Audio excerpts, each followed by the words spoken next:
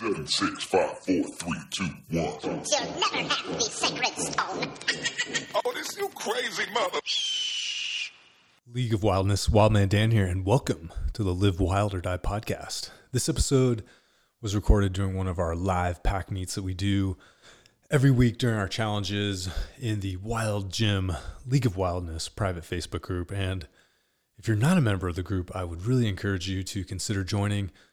Whether you're doing the challenges or not, it's just the energy, the enthusiasm, the encouragement from everyone in the group. It's just so positive, and there's no egos, and there's really just like this feedback loop of motivation, inspiration from everyone that it's like the rising tide lifts all ships. So again, please consider Wild Gym, League of Wildness, our private Facebook group.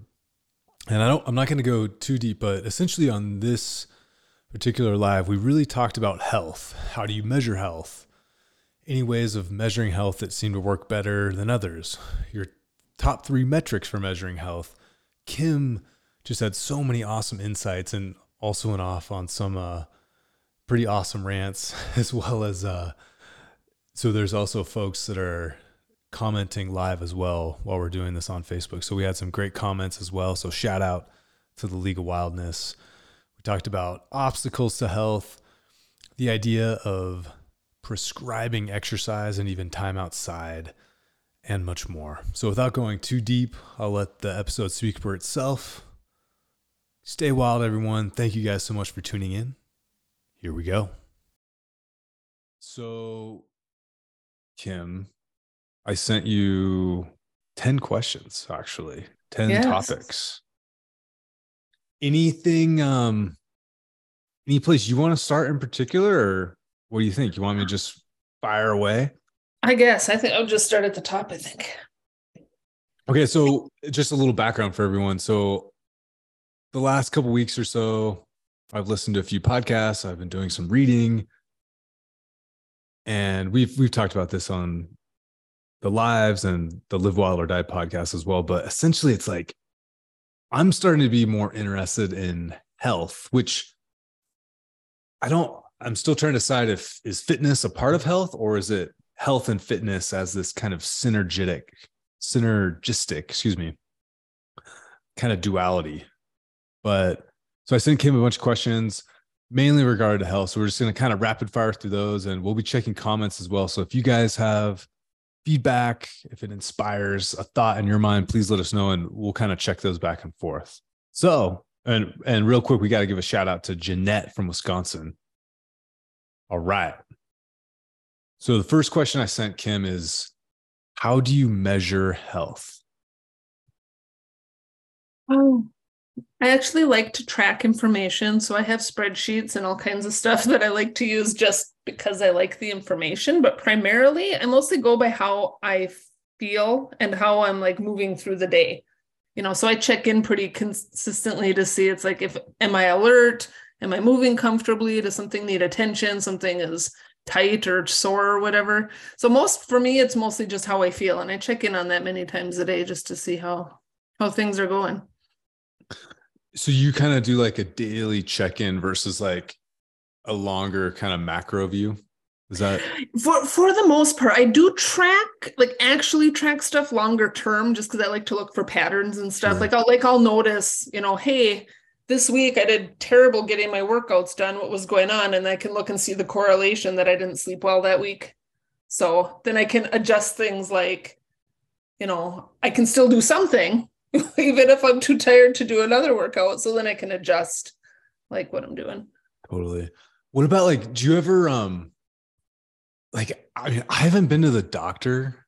I haven't gotten a physical I think the last time I went was like 2015 or 2016, like to get an actual physical with like blood work and all that stuff. Just kind of crazy to say out loud. I should probably go get that done. League Wildness, keep me accountable. But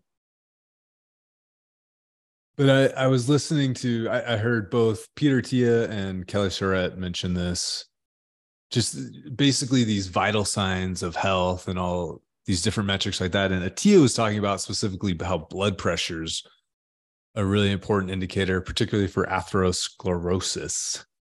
That's always hard for me to say, but which is essentially that would be kind of this plaquing and inflammation of the arteries, which can lead to things like a heart attack. Chris Morgan says, go to the doctor, wild man.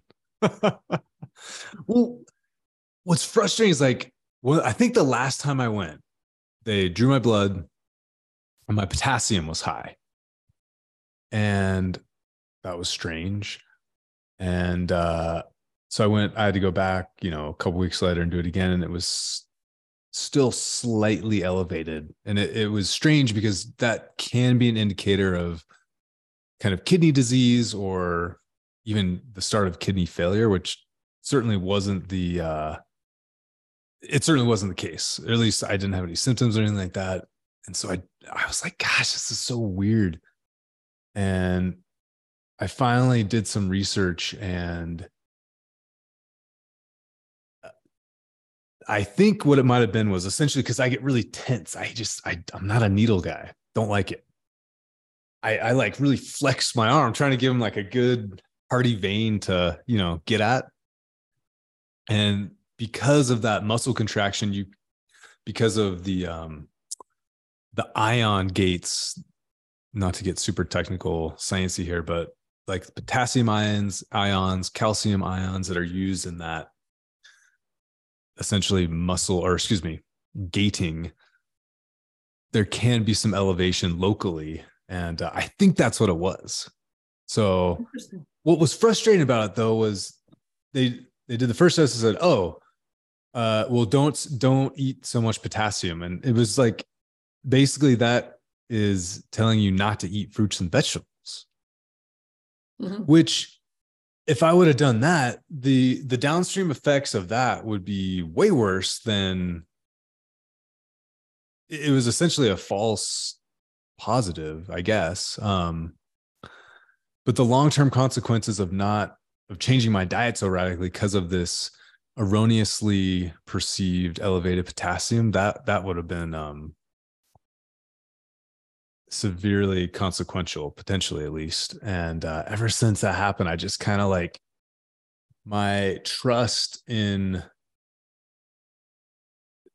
going to a physician for, I guess, what I would call health promotion has been decreased. However, it's like, it's certainly, there is a ton of value in knowing your blood values. What I wanted to mention is what Peter T was talking about was blood pressure. And another false positive I get is it's called white coat syndrome. So it's essentially when you go to the doctor, when you get your blood pressure taken or anything, kind of the anxiety from that, or just for whatever reason, the practice or the act of someone taking your blood pressure can elevate your blood pressure.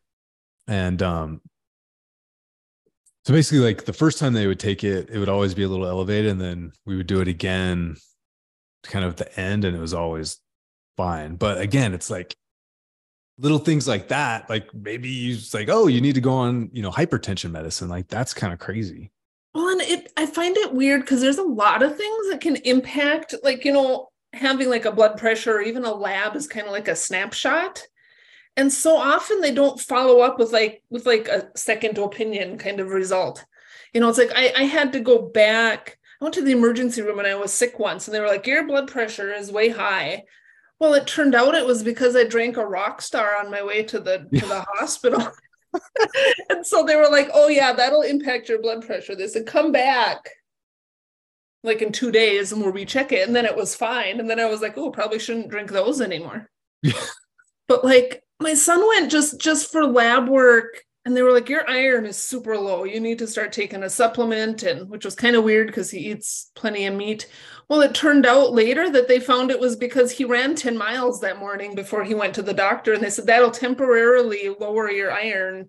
And so they rechecked him like 3 days later, and it was fine. So I was like, well, why don't they ask more questions? Like, what did you eat or drink, or what were you doing before? Or are you stressed out? Right. It's like so many of those things can have a big impact. Oh, absolutely. Absolutely. We got the comments are firing here. So let's take a step back and kind of address some of these. Let's see here. Zachary, thank you for contributing to the humor of the discussion. But Zachary's comment is me, quote, I don't like needles, parentheses, has piercings and tattoos. Jonathan Gertz, shout out, wild man. He says, I visit the blood pressure station at my local grocery store for a year and tracked it. And the data series was really instructive. I'd be curious to hear more about that. Let's see. Jeanette, she says I have to go, otherwise they won't refill my blood pressure medication. Fair enough. Mm-hmm. Let's see. We got a fellow white coder here. Where's that? Yep, Brent.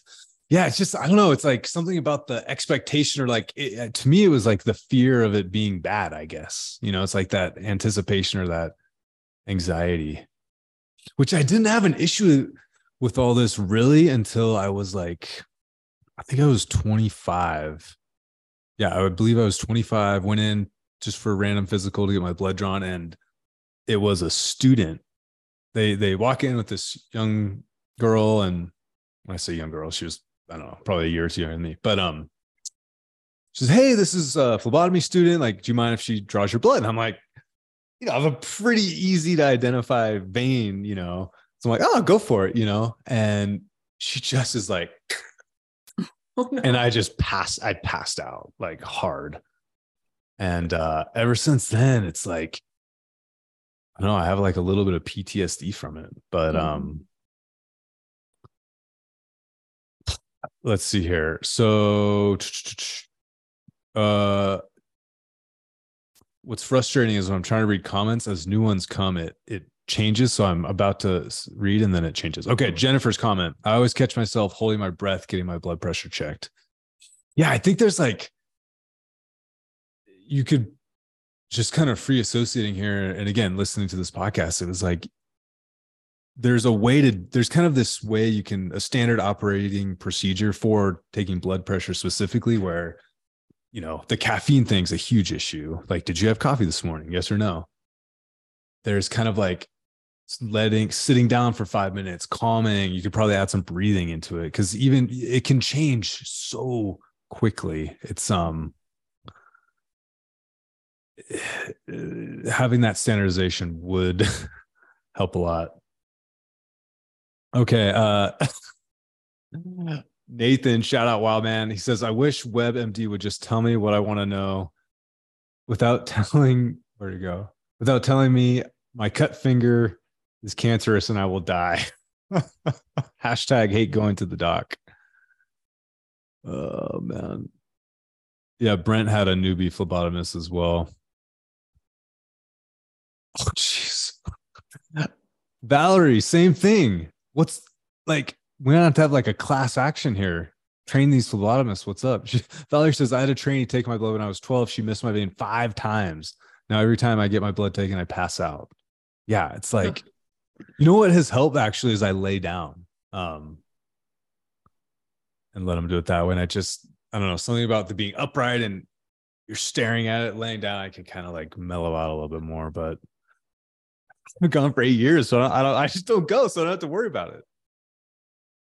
But kind of going back to the questions I sent Kim, what I found interesting was, so we have these metrics for measuring health: blood pressure, cholesterol levels, blood glucose. Those are certainly very valuable data points.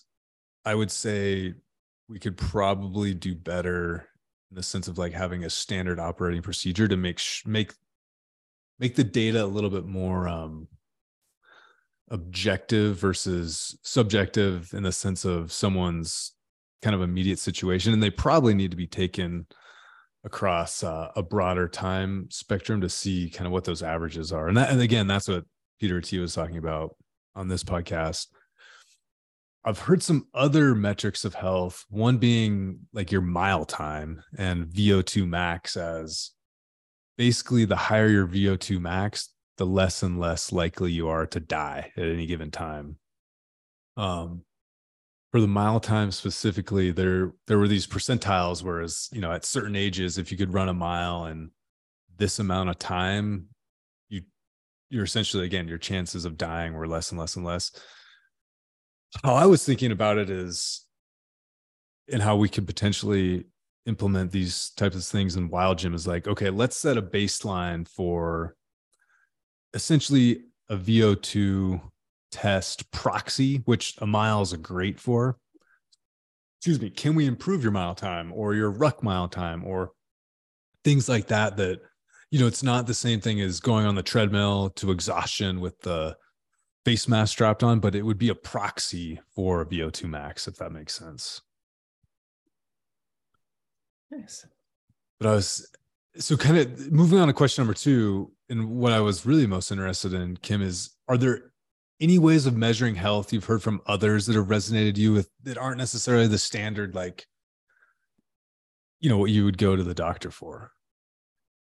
I had a hard time with this question because I couldn't think of anything specifically. Like, the one thing that came up for me is really more of a mindset thing, or like a reminder, because like I've heard it from, like I hear it from Katie Bowman. I'm pretty sure Kelly Starrett has mentioned it. And I've heard it from Ben Bergeron, who's a CrossFit trainer that I just follow his social media, which is that where you are now today is the result of the choices that you made yesterday. And so that mindset for me has really made a big difference. Like, I think that's one of the things that's left out when you look a lot at like fitness and just general health info, is just the way that you think about stuff. Right. In the sense of, if you're, I guess what you're making me think of is, if you're stressed, particularly chronically, like there's real consequences to that, that are kind of insidious, and they can be asymptomatic for years, even decades. And then, one day you just kind of explode. Is that kind of what you're talking about? Yeah. Yeah. That's funny. I've been going to I think they're technically a psychotherapist. I think we're like 3 sessions in now, and it's been really useful. I've mentioned this. I think I mentioned previously, my wife and I have gone for couples, which is awesome. And I would highly recommend it for anyone. We went because we were starting to, like, this is after we had our first daughter. We were starting to just get like, there's just a lot of tension in the house, and having that third party really helped just like diffuse things and just make the communication so much easier. And we've maintained it mainly as like a preventative measure, just to make sure we keep doing it. And it's so useful. So I would encourage people to consider it, especially like before things get really bad. That, I think, is really the best way to approach these things. But I've been going just individually as well, just a few sessions in now. But what we talked about yesterday was like, I was like, yeah, I'm just stressed. I've been super just stressed for the last 18 months. And it's that chronic projecting into the future, and what listening to Starretts, listening to Atia talk about it, it's like, that has real consequences. And it really kind of hit home for whatever. I knew that, but it really hit home hearing them say it recently. So yeah, I'm really trying to make an effort to break that cycle, because it's just, you can eat well, you can sleep well, you can have this awesome fitness regimen, but if you have that low grade just stress response, like, that ain't gonna save you, Mm-hmm. But so I'm gonna check these comments real quick. Zachary, great comment. One of my psych professors in college once said, stress is one hell of a drug. Nathan says, welcome to Wild Church Week 2, hosted by Dan and Kim.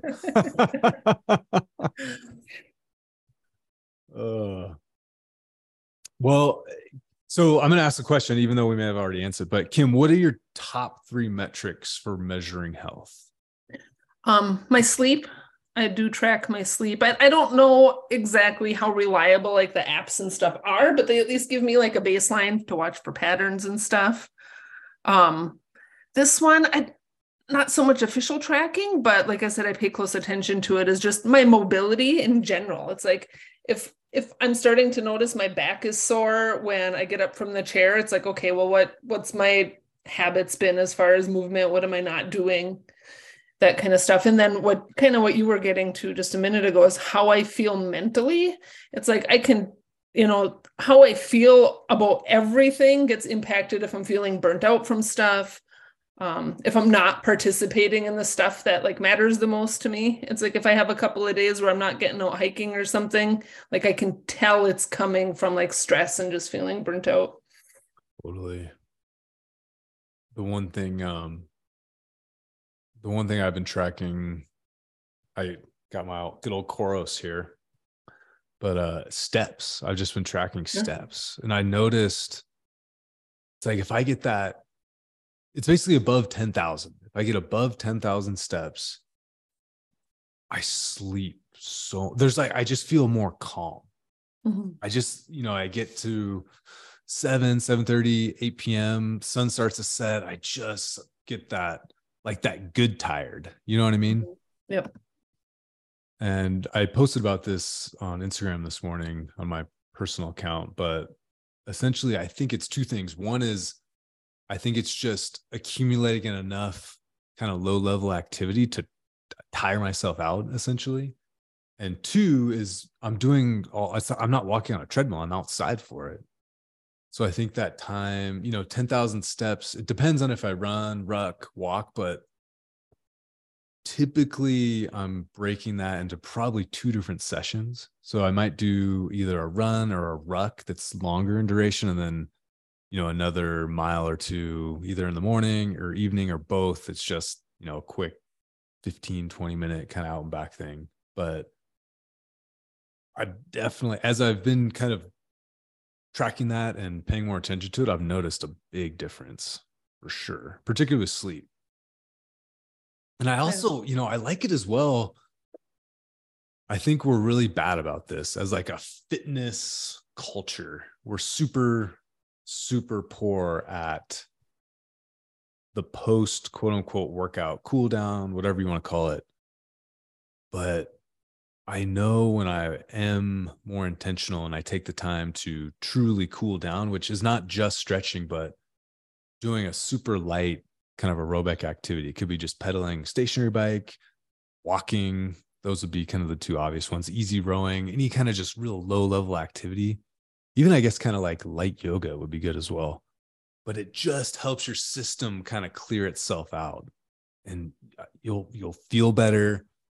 You won't be as sore. You won't be as tight. It's something just, it's so basic and simple. It's not sexy, but it does have super profound impacts.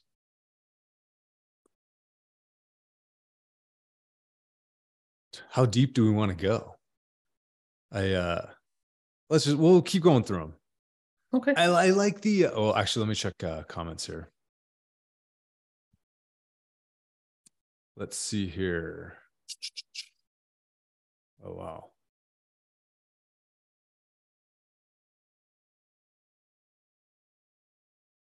Valerie says, my dad has a brain tumor and was diagnosed with it in 1999. That's wild. So they said he had 6 years to live. He does not take half the medication he's prescribed because it makes him want to lay flat in bed all the time. He said he will not live his life like that. He's still going strong. Lots of outdoor time and mindset has kept him going strong. That's awesome. That's got to be super challenging, Valerie, and sending the love and the good vibes your way. But yeah, there's something about mindset is powerful. So props to you and your dad. Dawn says, being mindful about your body and environment reactions. Let's see here. I think I'm like reading other people's comments, but let's see. Nathan's comment here is, I know it's not good to always be in stress and let it be your baggage and drag you down. But when I do go do my workouts, whether it's this current challenge or Another I find when there's too many comments, it keeps moving. When I'm out alone working out, it does two things. One, it gives me private time to process all my to-do lists and stressors, quote, talking to myself. And two, I think about my 45-minute walk. I blink and my 45-minute walk is done. I'm knocking off two amazing things, self-sorting and exercise. That's great, man. I think I said this. Who did I say this to recently?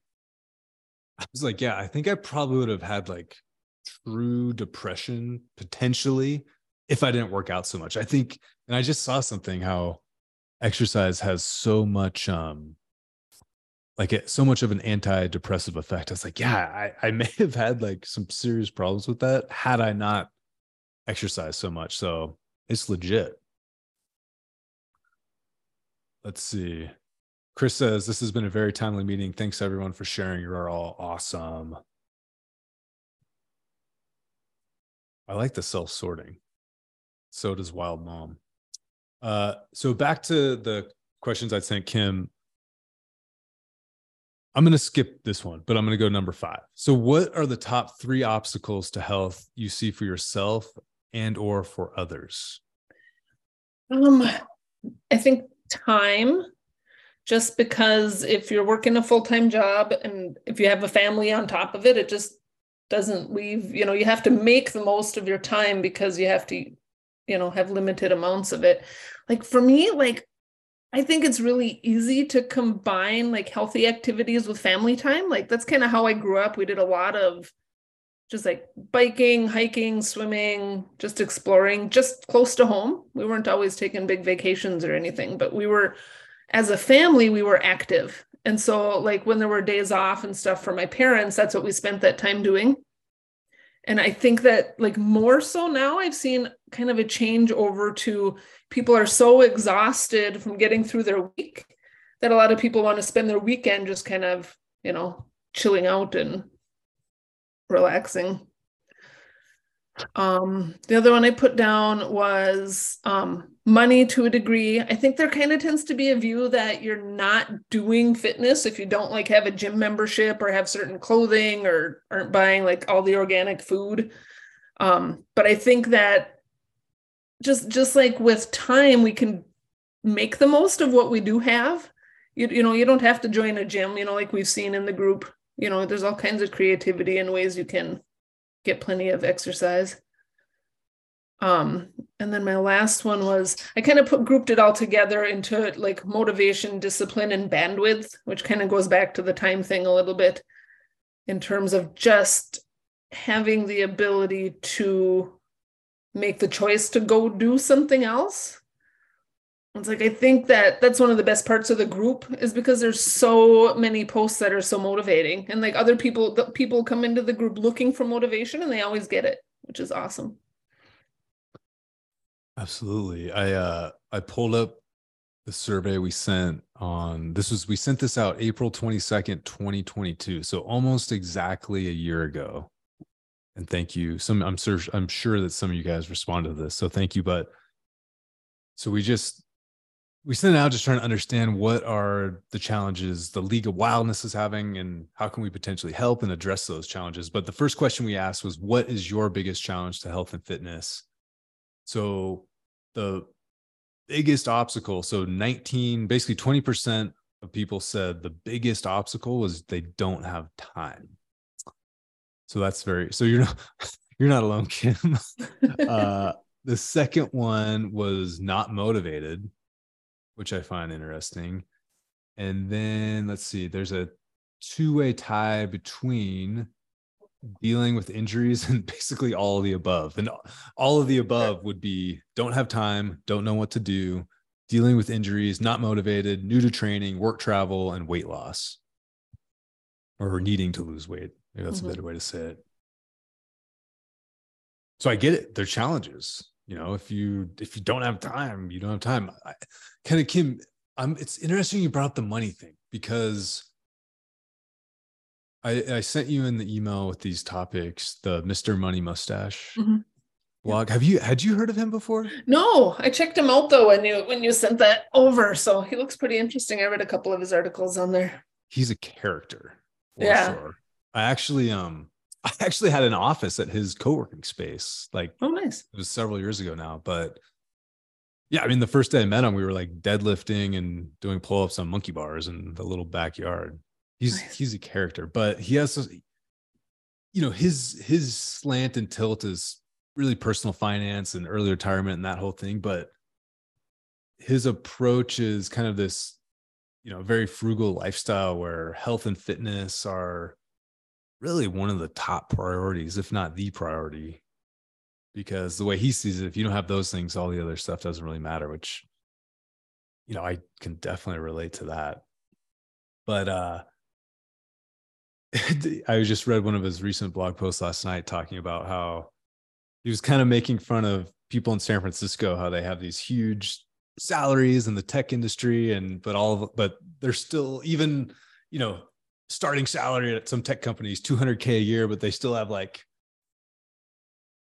credit card debt and car payments and all these things because they don't, one, it's expensive to live there, and two, they don't manage their finances well. But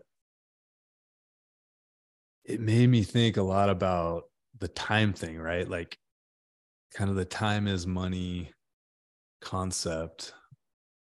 If you have more time, maybe you don't have as much money, but you don't necessarily need that money if you fill that space with things that are kind of free, like you're describing. Like, fitness doesn't have to be expensive, nor does health, really. It's really designing a lifestyle and intentionally doing it, which is hard. Like, that's what I was talking about in my session yesterday. Is I feel so there's real pressure to like the keeping up with the Joneses thing, especially with kids. It's like, we're taking Sally up to Vail this weekend for lessons. Like, man, that's like $1,000 for one day.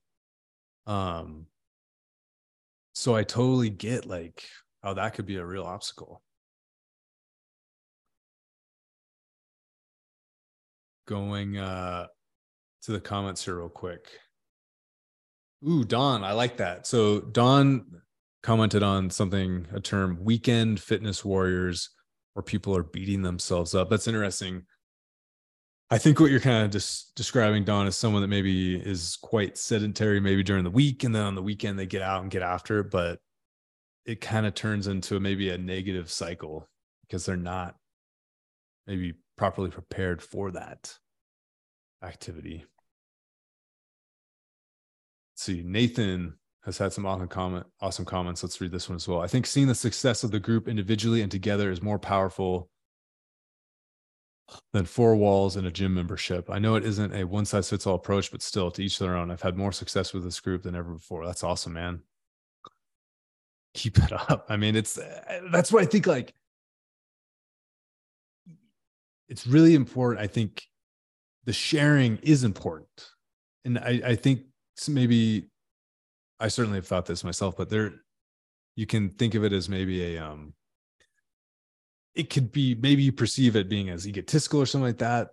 And people certainly do, I guess, share and post that way. But in this group, it's fuel for everyone else. You see Nathan out there in the dark, you see, Noggins doing his thing. You see Valerie out rucking. Like, it's like, man, I see that and it makes me want to go ruck, so it has a very powerful effect. Like, even what may seem trivial is important. So I think I would encourage everyone just to share more, That's the rucking truth. Oh, man. Okay, moving back to Kim and I's topics, and we'll try and keep this at least under an hour. And my wild ones just arrived, so you may hear some background chatter, but that just keeps it authentic and real. Kim, I'm curious to hear your thoughts on this one. So the question I asked to Kim was, what is your reaction to the idea of, quote, prescribing exercise? Shouldn't that be obvious? I think, like, for me, it's obvious, but a lot of that is because, like I mentioned before, I grew up mostly in the 70s and the 80s. Everybody around me worked like blue collar jobs, and like activity was demanded like life demanded activities. So that's just what we did. We didn't really have other options. And then you get like the computers came in and more people got office jobs. And so some of that fell off. And like when I observe, living in a small town, just generations of people, like, people who are friends with your grandparents and stuff, because that's how small towns are. And like, you can see that shift where now the generations that are raising kids now, like young kids, they were like part of that first generation where it was kind of that switch into more sedentary lifestyle. And it's like, even within that one generation, it's like some of that information seems to get lost, and it's like more people of generations younger than mine seem to rely on like doctors to tell them how to be healthy, which I always found interesting because like to me, a doctor is where you go when you're not healthy. And like, I think it's great to get a baseline of your stuff. So, if something, your blood work and whatever. So if something changes, you can stay on top of it. But like my dad's in his 70s and he goes to the doctor every year for his checkup. And he went and his cholesterol was a little bit high, like just a couple of points over where they wanted it to be. And they prescribed statins for him. Like that was the first time it was ever high. They gave him statins. He didn't fill the prescription. He made a couple of small changes to his diet and went back, and it was back in normal range. And the doctor was like, well, it looks like the statins are working. And my dad was like, they never took them. He was like, so why isn't lifestyle change advised before like medications with these side effects? And he said, because no one does the lifestyle changes. So the doctors have kind of given up even recommending them because nobody follows them in their opinion.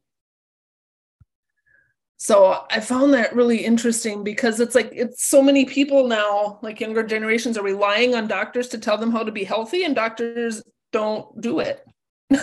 So people don't really get the information from anywhere. And it's like, I guess, if somebody is like prescribed by a medical professional just to do more exercise, it's like, well, at least they're trying that much, because a lot of them are just giving out medication, which is just kind of crazy to me. Yeah. Yeah, I suspect there's a monetary reason for that as well. Well, and again, that's like Peter Attia's new book, the Starrett's new book. They're very parallel, but there's kind of like these four, and even where'd this article go? There were these four essentially like very basic, obvious things, in my opinion, which are exercise, nutrition, you could say like mindset, and sleep. Like if you kind of look at those things and how they're related to your health and fitness, if you address those or at least examine those, and if there's problems there and you address the problems, maybe your health would improve like you just described, If those things are super dialed and you're having problems, then maybe it makes sense to have more of a pharmacological intervention or, something a little more invasive. But it just seems crazy that if you're not really examining those quote unquote vital signs, to just be, flippantly throwing out pharmaceuticals, that just is kind of wild to me. Yeah. Well, and I think that some of it, now is getting down even to kids. So it's like if they've got coming from a generation of parents who were activity and stuff wasn't a focus, it's like, and now like schools, at least here, I know some schools do better, make it worse. Like our school used to have morning recess. The kids would get off the bus or walk to school. They'd all go to the playground. They'd have 20 minutes of recess, whatever time they got there. And then they'd all go into the building together. And this was even before COVID, so it wasn't even due to COVID. They just eliminated it. So it's like there was no morning recess. They aren't allowed to play on the playground after school because there's no supervision. And their lunch recess is like 20 minutes. And it's like by the time they're 12 years old, there's no recess. It's taken away. They don't do any at all. And then like here, like my son is in 8th grade and doesn't have gym class this year because it's just not part of their schedule. So he doesn't have gym. Really? He doesn't have recess. And it's like, so then the kids aren't learning the benefits of moving because it's not even part of their day anymore. Right? Too busy squeezing in, productivity. versus, Right. and making productivity worse because they can't get rid of their energy by getting to play outside. Right. Well, that's kind of that's the Mr. Money mustache. Like he really hammers that idea home of using just like manual labor as a fitness lever, essentially, which my neighbor, so he helped me unload that 20-foot container with all the neon buffaloes, and he actually helped me load them back into a different truck here. So I had a debt to repay. So I've been shoveling rock for them, but it's like, I kind of crave it in the sense of there's a few reasons. One, it's a good workout. I'll just put that out there. It's not like a totally altruistic activity. It's a good workout. But there's also something really soothing psychologically about seeing this big pile of rock slowly disappear.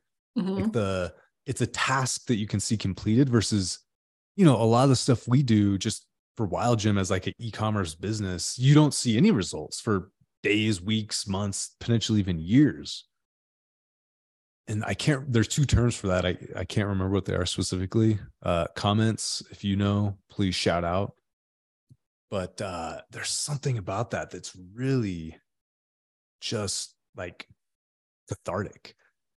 Yeah, it's interesting you bring that up because like I mentioned before we got on the call, like last week it was 70 degrees. We had summer, and then yesterday we got 6 inches of very, very wet, heavy snow. It is seriously hard to, like, you can't even push it. It's just slush. It's just super heavy. And so I've been clearing a little bit of snow at a time since yesterday, but it's fun for me to do it. Like, it's hard work, but I like it. And it's fun to see, the results of the work. It's the same with like when we're burning wood and stacking and chopping wood and stuff. But it's funny because we have this older neighbor, and she always drives by and she always makes a comment like, "It's a shame your husband's not using your snowblower." I was like, I'm out here by choice. Like, he's working. It's like I'm here because I like to do it this way. Right. Good exercise. It's a different thing to do. She just, it's like upsetting to her that I have to clear the snow on our driveway. My abstract thinking led me down a path where I was like, I always want to be a professional athlete. Like, that was my goal, forever. As far as I can remember, I want to be some sort of professional athlete. Fortunately, that didn't work out. But I was thinking about, like, man, well, maybe I could go around and do manual labor for like an hour or two a day and get paid. So you're getting paid to work out, but like in a way that's not, because I think the opposite is also probably not ideal, or it's like you have to do that 100% of the time because that's the only way you can put food on the table. Like, I don't know if that's the answer. Yeah. Well, and I think some of those jobs, like long-term for decades, they kind of beat up your body a lot. Like, we have a lot of carpenters and stuff in my family, and they always end up with bad knees, from kneeling on plywood and stuff. Although they have options they could use to prevent that, they, don't. But why don't they?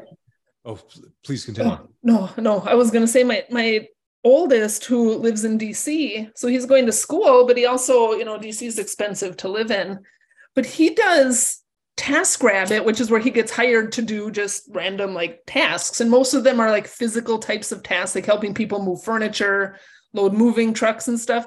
He makes almost $50 an hour doing that work. Like, people hire him to like move their bookcase from one side of the house to the other, and he makes $50.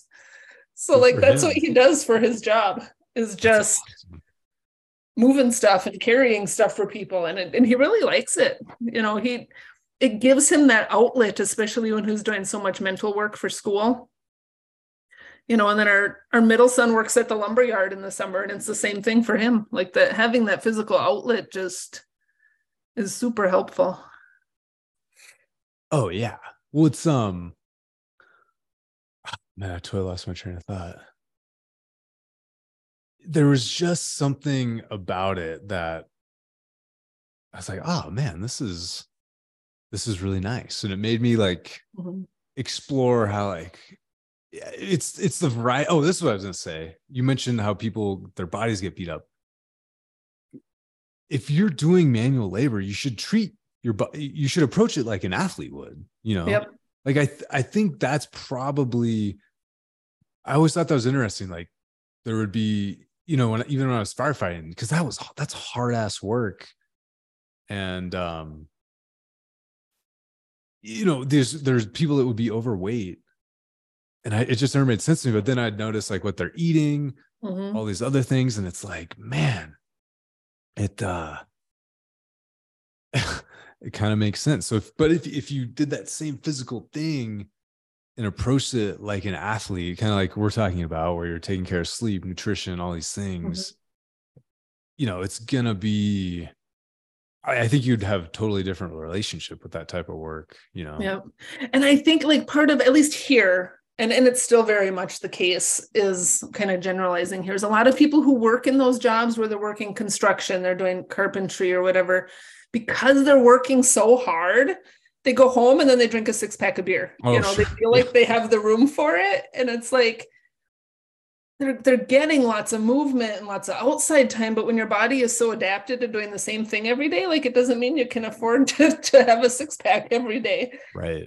So it was the same thing. And then they gain weight and it contributes to problems with their knees and stuff like that. Totally. Okay. I think these will be two good ones to end on. So okay. I'll ask them both together and then we can address each one individually. So Kim, the best piece of health advice you've received and the worst piece of health advice you've received? I think that my first one kind of goes back to what I said earlier, which is just that where you are right now, like it didn't come out of nowhere. Like it came out of months and years worth of habits and choices from yesterday. And it's like, if you want tomorrow to be better, then today is the time to make changes. You don't have to wait till Monday. You don't have to wait till the first of the month or till winter's over or whatever. It's like you can do that now and tomorrow will already be better. And then the worst one, there's been a lot of bad advice. Probably the worst experience, and I think I mentioned it a little bit before, is that so our son, when he was 2, was diagnosed with type 1 diabetes. And we had so many meetings with healthcare professionals. And when we finally had the meeting with the dietitian, I brought my notebook. I was like all set to take all of these notes to know, like, okay, what do we need to change? What do we need to do to make sure he doesn't suffer complications? Starting at age 2, that's a long time to live with diabetes, which has a lot of, complications for eyesight and nerve health and all sorts of stuff.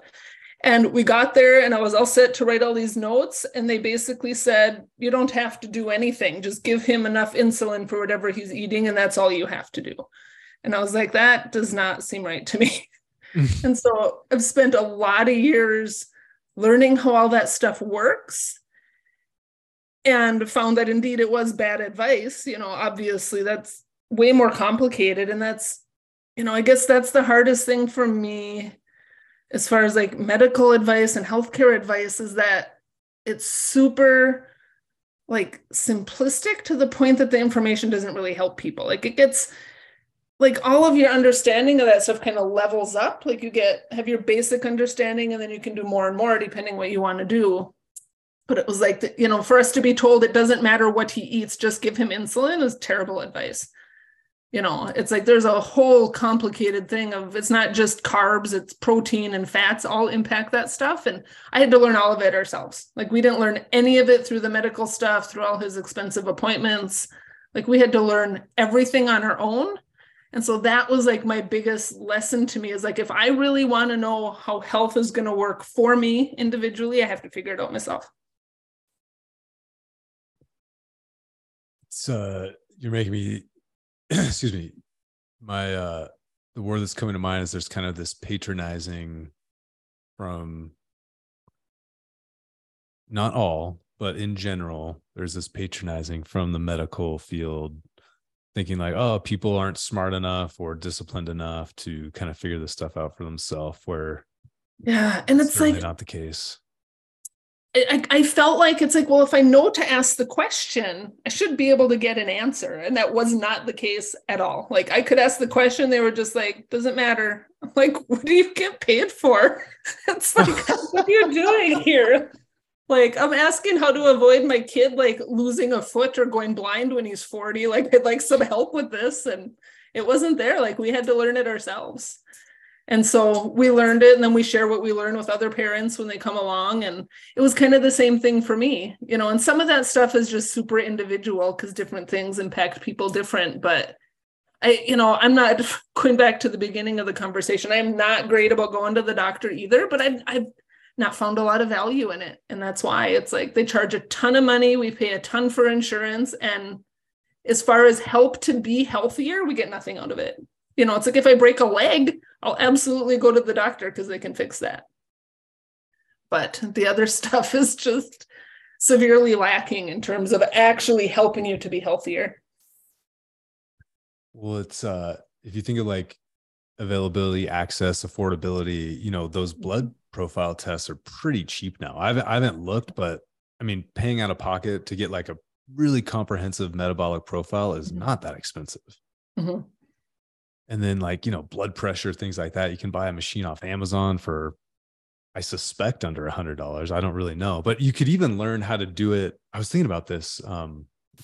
I don't know this, so definitely double check me, but I think you could. So according to Atia, which is one podcast I listened to, he said doing the stethoscope where you're listening to the brachial artery, you know, like when you go to the doctor,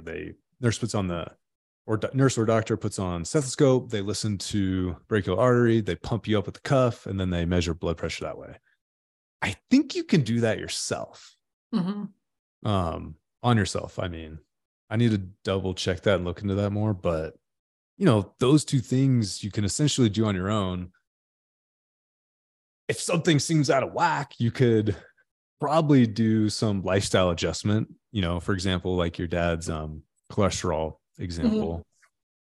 Mm-hmm. And then if things aren't continue to not to be good, then you could go, you know, seek more greater interventions. But I just don't think like you need to go to 8 years of medical school to get someone there. You know, most people will probably do it on themselves or work with someone with a solid understanding of that stuff that, you know, didn't necessarily go to medical school for, again, like a decade. Yeah. Yeah.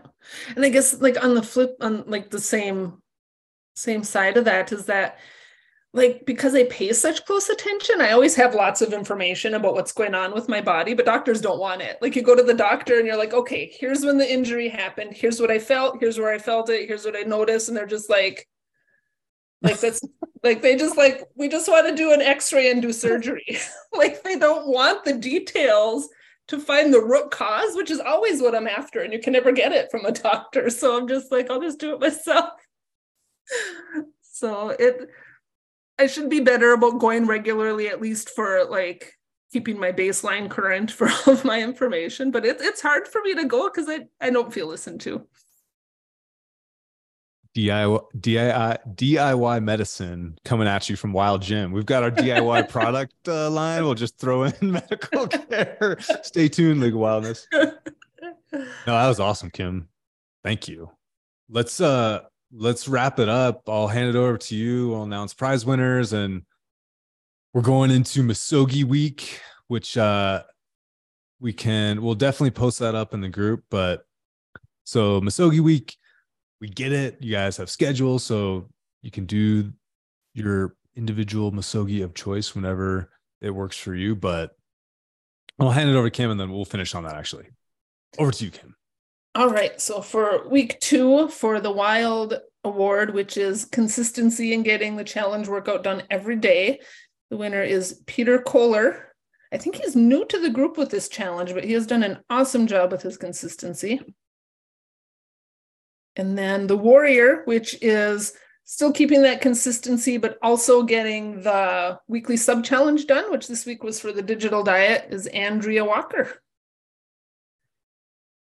Both of them have done awesome with all of their stuff getting done every day. It's been fun to watch their workouts and what they're up to.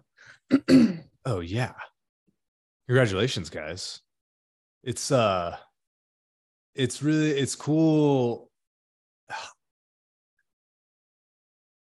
Yeah, it's just, I love you guys. Thank you for being in our group. That's really all I gotta say. I want to make sure I am accurate with my Misogi overview here.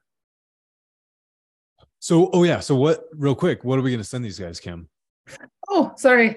For the weekly winners, you get a copy of the body hardening manual and then a $50 gift card. So I will tag them both in our post after we're done here so that they know to send us an email so we can get those on the way. Awesome. I wanted to make sure. I couldn't remember the exact Muskogee distances, but okay. So the idea is if you can work it into your schedule on the final day of this challenge, which is going to be this upcoming Monday, April 24th. So the Muskogee is level 1, a half-mile carry. Level 2 is a 1-mile carry. Level 3 is a 2-mile carry. You choose the weight, you choose the object, just cover that distance. And we'll have our final pack meet on same day, same time. That'll be Tuesday, the 25th.